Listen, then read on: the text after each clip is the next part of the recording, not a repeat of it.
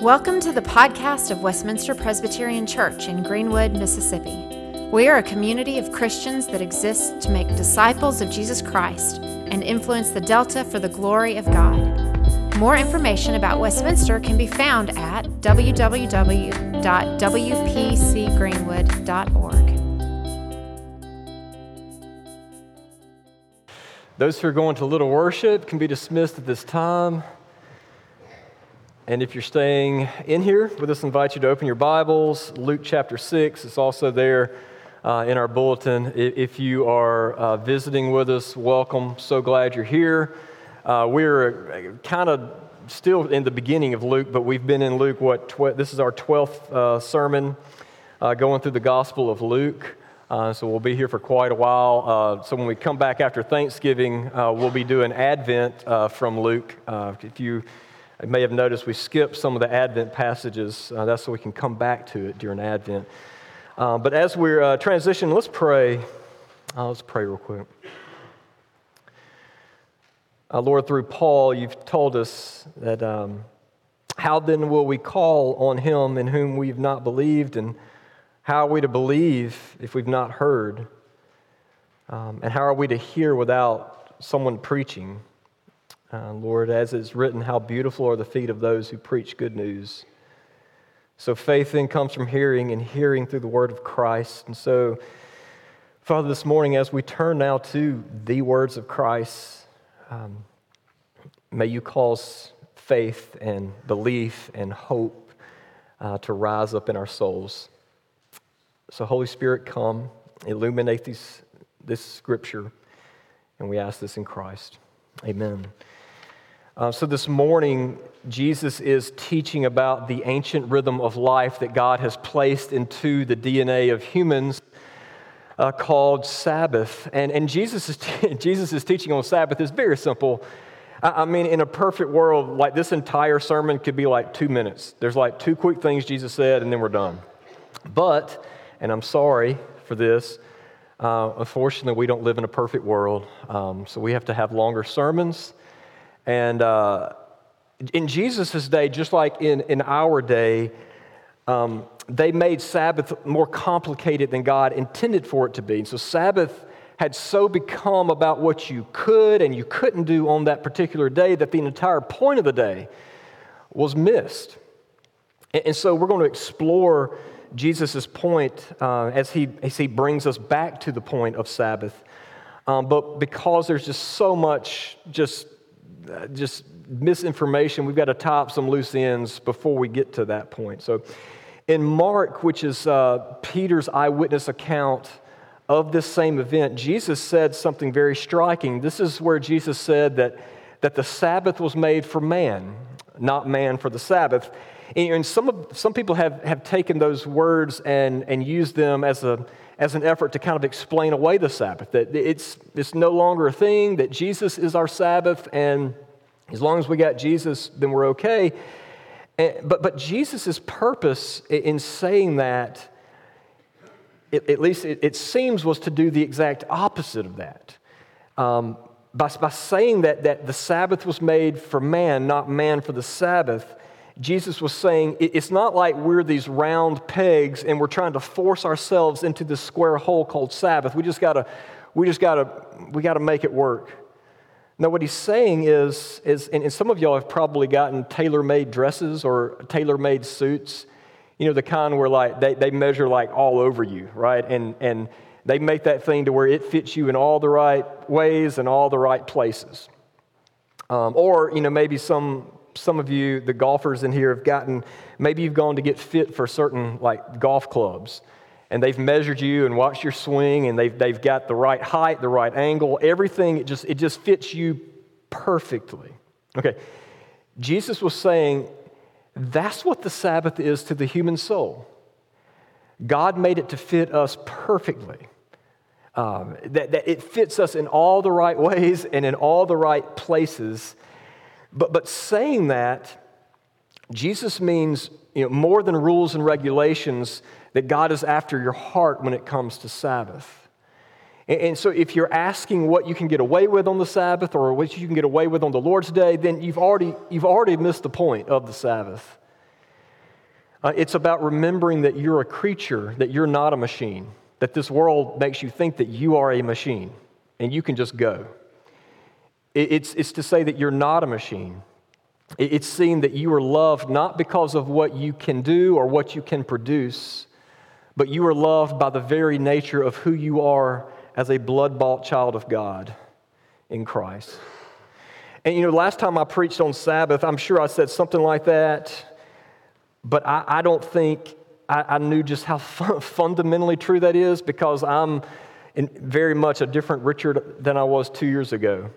And so just a little lens through which I'm preaching before we read the Word.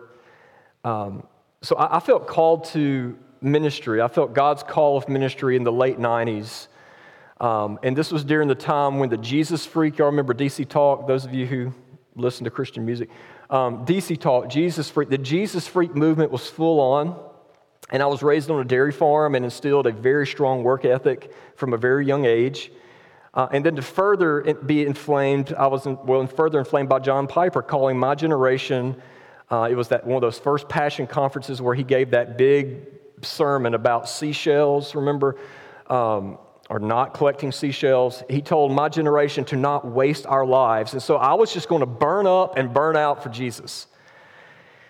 And what that first meant going to seminary, and like many people who go to seminary, my role models became people like Charles Spurgeon and John Calvin and Jonathan Edwards and Robert Murray McCheyne. It's people who preached and pastored and gave every drop that they had to the kingdom of God. And I mean, Calvin, I remember learning that Calvin had first published his Institutes by the age of 27. I'm like, dude, I was 27, then I ain't done nothing. What was my problem? And just like in all careers and probably all areas of life, there's this unspoken ethic in ministry that the busier you are, like you're never going to talk to a pastor that says, I'm not that busy. They're always going to say they're busy, right? Because there's this thing that the busier you are, then that means the more that you're doing for the kingdom. And in our world, busyness has kind of become a status symbol, right? It's a currency of its own. It's a measurement of worth. It's a measurement of success. And then when y'all voted on me to be your pastor, I was like 29 years old, and I knew I was in over my head. And so I was just going to swing for the fences every week, and I was just going to go for it and go for it and go for it and make y'all so happy that y'all wanted to vote on me. And then add to that, I'm a natural people pleaser, as some of you know. I really want people to be happy with me. And so every request, every text message, every phone call, every meeting, every comment, to me was urgent. Because not only was I trying to serve and make people happy, but I was trying to do all this for the Lord, for the kingdom. And yet, what they don't always tell you is that a lot of the spiritual heroes that we can look up to died early, literally working themselves to death. What they don't tell you is that there are many pastors who gave everything they had to the kingdom, and yet their spouses hated them. Their kids didn't even know them. Their kids resented the church. And so what this world doesn't tell you is that when you're going 1,000 miles per hour, there's no room. Like, you can't go deep. It's impossible. As John Mark Comer says, we get sucked in by the urgent. Everything's urgent. We get so sucked in by the urgent that we miss the important. As Wayne Mueller wrote, if we do not allow for a rhythm of rest in our overly busy lives, he says illness becomes our Sabbath. Our pneumonia, our cancer, our heart attack, our accidents create Sabbath for us. And so 2 years ago, before I was diagnosed with cancer, I was already really, really, really worn thin. In my people-pleasing manner, I was even kind of tiptoeing, trying to figure out a really nice way to ask the session for an extended time away. But then cancer came right in the middle of that. And coupled with a few other things, like I was just like thrown into full-blown crisis. And the Bible is constantly talking about how frail we are as humans, and especially related to the rest of creation, how frail we are. It says things like we're just like a vapor, that we're this mist that appears for a little while and then it vanishes. Well, for the first time, I understood that in my bones. And that we rip and roar and run around like we're God. And like we don't think we need rest. And we don't think that we have limits. But y'all, only God is God. And to be human is to be frail. And it's to have limits. And I wish it didn't take a breakdown for me to see the violence that hurry and busyness cause on the soul. Because God's been telling us this like literally from the beginning. But we have a way of following the world's way. Well, that's what everyone else is doing, and every other pastor is doing that, and every other parent's doing that, and every other kid's doing that. Everybody else is doing that, and so we have a way of following that way instead of the Jesus way, and they are like two totally different ways, by the way. And so in line with all this, I know we haven't read our passage yet, we're going to.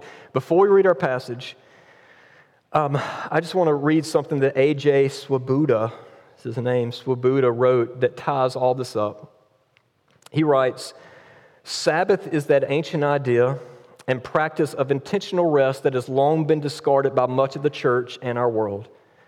Sabbath is not new. Sabbath is just new to us. He says, historically, Christians have kept some form or another of the Sabbath for some 2,000 years, but it has largely been forgotten by the church, which has uncritically mimicked the rhythms of the industrial and success-obsessed West. The rest, he writes, our road-weary, exhausted churches have largely failed to integrate Sabbath into their lives as vital elements of Christian discipleship. It's not as though we do not love God. We love God deeply. We just do not know how to sit with God anymore. We have come to know Jesus as the Lord of the harvest, forgetting that He is the Lord of the Sabbath as well. Sabbath forgetfulness is driven so often in the name of doing stuff for God rather than being with God. We're too busy working for Him. And this is only made more difficult by the fact that the Western church is increasingly experiencing displacement and marginalization in a secular society. In that, we have all the more bought into the notion that ministering on overdrive will resolve the crisis. Sabbath is assumed to be the culprit of a shrinking church. And so time poverty and burnout have become the signs that the church remains serious about God in a world that has rejected Him. And then he writes, because we pastors rarely practice Sabbath, we rarely preach the Sabbath. And because we do not preach the Sabbath, our congregations are not challenged to take it seriously themselves. The result of our Sabbath amnesia is that we have become perhaps the most emotionally exhausted, psychologically overworked, spiritually malnourished people in history. So on that bombshell, let's dive into God's Word. Jesus' teaching on the Sabbath, Luke chapter 6, 1 through 11. On a Sabbath, while Jesus was going through the grain fields, His disciples plucked and ate some heads of grain, rubbing them in their hands. But some of the Pharisees said, "Why are you doing what is not lawful to do on the Sabbath?" And Jesus answered them, "Have you not read what David did when he was hungry, he and those who were with him? How he entered the house of God and took and ate the bread of the presence, which is not lawful for any but the priest to eat, and also gave it to those with him. And he said to them, 'The Son of Man is Lord of the Sabbath.' On another Sabbath, he entered the synagogue, and he was teaching, and a man was there whose right hand was withered. And the scribes and the Pharisees watched him to see whether he would heal on the Sabbath, so that they might find a reason to accuse him. But he knew their thoughts. And Jesus said to the man with the withered hand, 'Come, stand here.' And the man rose and stood there. And Jesus said to them, I ask you, is it lawful on the Sabbath to do good or to do harm, to save life or to destroy it?' And after looking around at them all, Jesus said to him, 'Stretch out your hand.' And the man did so, and his hand was restored. But they were filled with fury and discussed with one another what they might do to Jesus." This is God's Word. So Sabbath simply means to stop. You know, if you look through the Ten Commandments, the one about the Sabbath really sticks out as different. And in fact, the Sabbath commandment set Israel apart from all the other nations during that time because, other nations had commandments or laws about, like, hey, don't kill somebody, don't steal, but none had a law saying stop, like you are commanded to rest. And the language even there of the commandment is different. By saying remember the Sabbath, God is saying that this isn't new information that you're getting on Mount Sinai. This is something that you already know.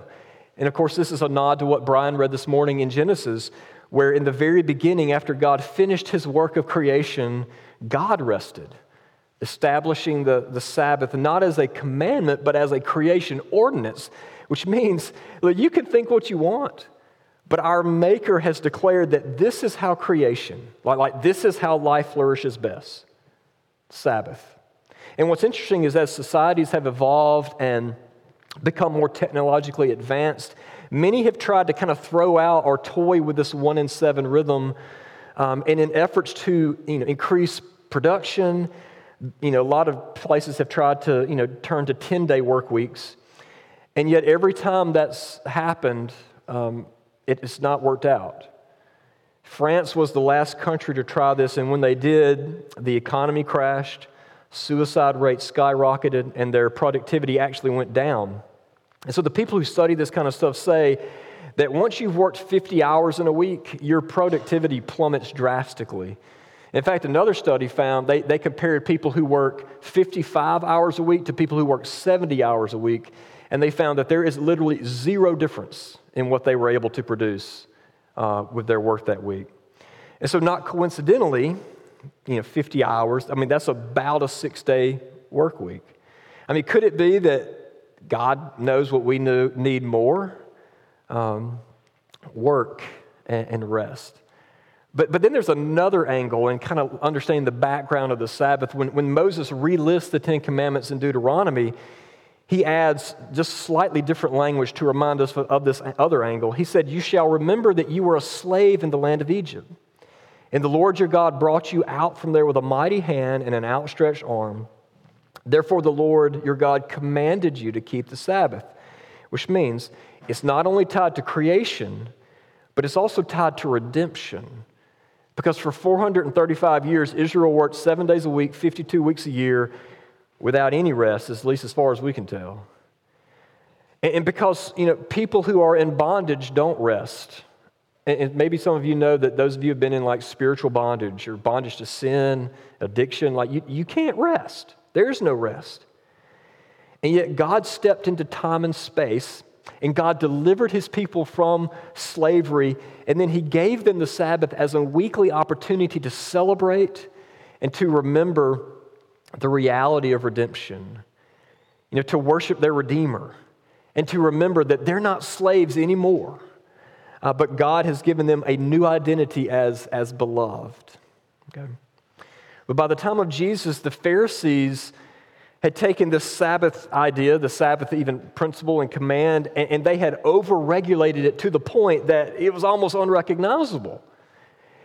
And it's easy to bash the Pharisees, but I do think it's important to note that from their perspective, they thought they were doing the right thing.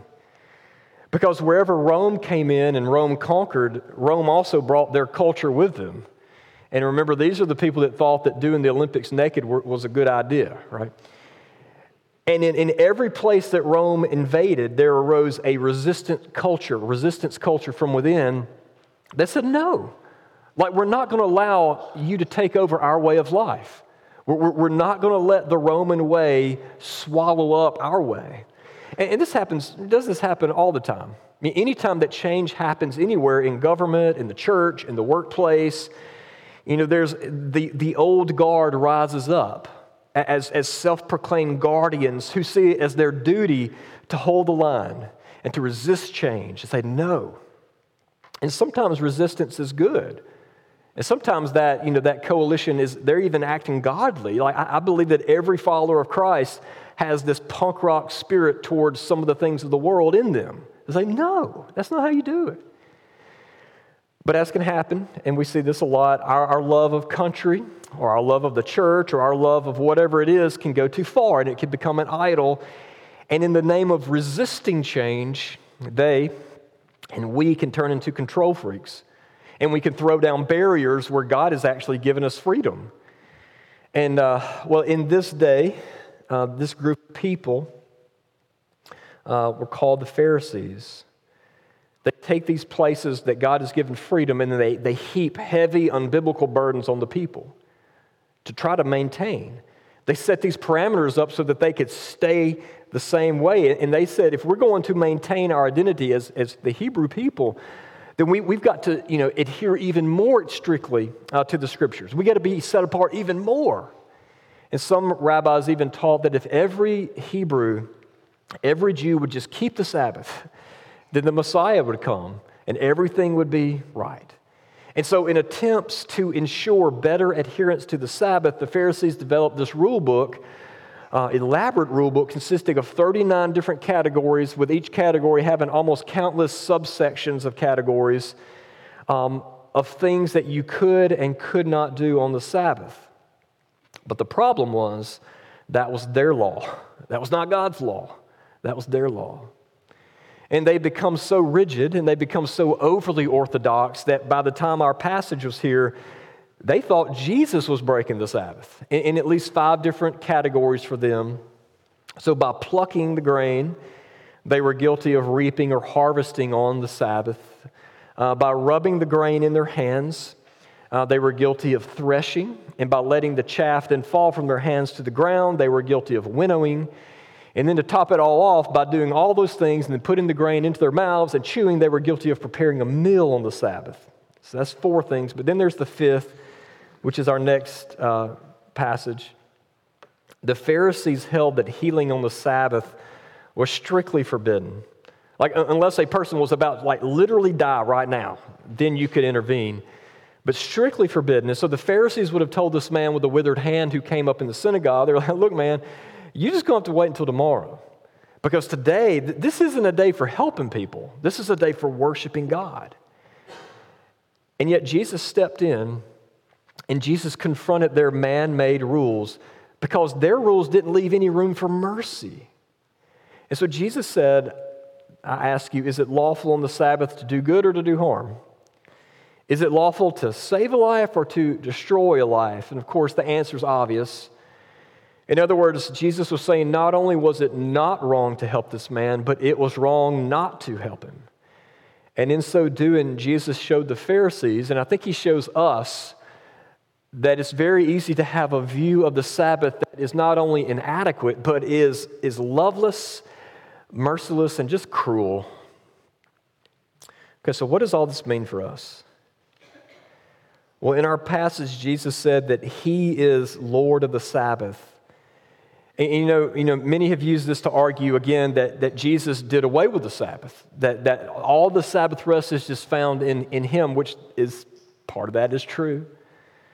But it's interesting that as you read through Scripture, every time Jesus talks about the Sabbath, he's usually talking about the false views that the Pharisees had about the Sabbath, but he never talks about the Sabbath itself. And so by saying that he's the Lord of the Sabbath, he is saying that he is God. It's a claim to lordship. That he came up with the idea of the Sabbath, which means we would be wise to listen to what he has to say as opposed to what the Pharisees said and what we think about the Sabbath.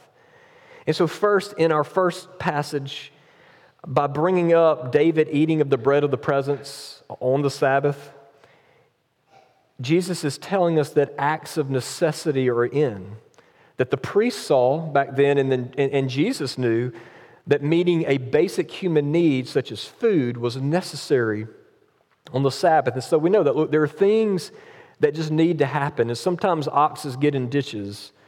And sometimes people are in need, and on the Sabbath, we're called to meet those needs. So it's a day of necessity.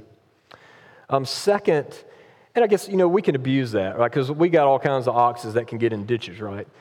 But it should be mindful of truly what is truly necessary. Second, we see that Sabbath is a day for mercy. It's like Jesus went out of his way to heal people on the Sabbath so that we could see what the Sabbath is for. It's like he wanted us to get what God has already told us in the Old Testament, that God desires mercy more than sacrifice. It's mercy more than just merely observing rituals and going through the process. And so the Sabbath is a day of enacting mercy in a way that maybe you didn't get a chance to during the week. It's a day to slow down and to visit a stranger, to welcome a stranger, to visit the sick, to be intentional about taking the time to sit down and listen and counsel that friend who needs encouragement. It's a day not just for hearing the gospel, but it's also a day for practicing the gospel through loving deeds of mercy to others. So it's a day of mercy. Third, as we already have seen and know, that the Sabbath is a day of worship. It's a day of worship. It's a day for us to remember that in Christ, y'all, we are no longer a slave to our sin. That in Christ we have a new identity as forgiven and loved. And so all week we've been told the lie that we are what we produce. And yet on this day, the gospel woos us back to the ultimate reality that our value is not in what we do, it's not in what we have, it's not in what we earn. Our value, our identity is what in Christ has already done for us. And so we gather together and we praise God corporately. And what an act of rebellion it's against the world is to see what ultimate reality is, what your ultimate identity is. And so we gather together to give God praise corporately, thanking Him for redemption, for forgiveness, for the freedom that we have in Christ. But then we also spend part of this Sabbath day, in private worship, where we slow down long enough to go deep. Maybe take a walk, just and be awakened to the wonder of, yes, as the hymn says, amazing love, how can it be that thou, my God, should die for me? Die for me. I don't think we ever get over the fact that in Jesus, the God who made everything, the God who made everything has every right to set up the rules. And we have all sinned against the rules. And so because of that, we deserve His wrath, we deserve His fury.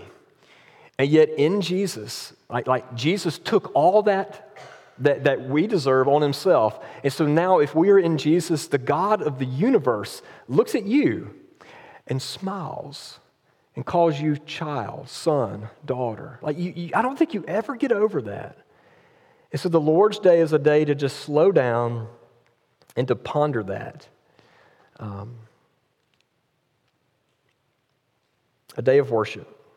And then finally, fourth, as noted, Sabbath is a day of rest. A day of rest.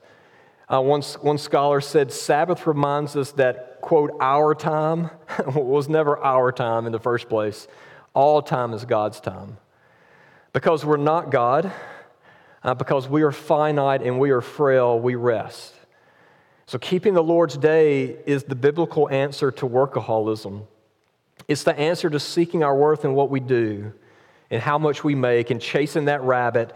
To Sabbath really is to surrender, but it's not just that. It is to, in a punk rock spirit, to rebel against the world. Because, if we wait to rest after we finish all of our stuff, we're never going to finish our work because our work on this earth is never done. So it's to surrender because our work is never completely done here, knowing that to Sabbath, even in the face of that, to Sabbath is to rest from having to be productive in the eyes of the world. And I know as Southerners, and look, I grew up on a dairy farm, you never stop working. But to stop from being productive, it's okay. In the eyes of the world, there's a different type of productivity that happens on the Sabbath. And this is for your family too. One of the best things a parent can give to their kids is the gift of Sabbath. Because all week long you've toiled. And you've gone from appointment to appointment, ball game to ball game, soccer match to soccer match. And you've done all the things that all the world's doing. And you're trying to keep up, and that calendar is slammed. But this day, a day of worship, a day of dwelling on the gospel and mercy, you and your family also feast. You also laugh. You also nap. You play together. For no other reason than you are no longer a slave, but you belong to your Savior. You are a child of God. And so the Sabbath is a pressure release valve. I hope you'll see this, right? This does not happen naturally. Because naturally we have soccer tournaments and baseball games, and like naturally we just go all the time. And that happens until we have a breakdown. I hope it doesn't happen for you, but you realize, no, we can't. God knows best. And so the Sabbath is the pressure release valve of earning and doing and comparing and keeping up with everybody else. And it's a call to stop and just to celebrate the fact that once you were not a people, but now you're God's people. Once you had not received mercy, but now you have received mercy.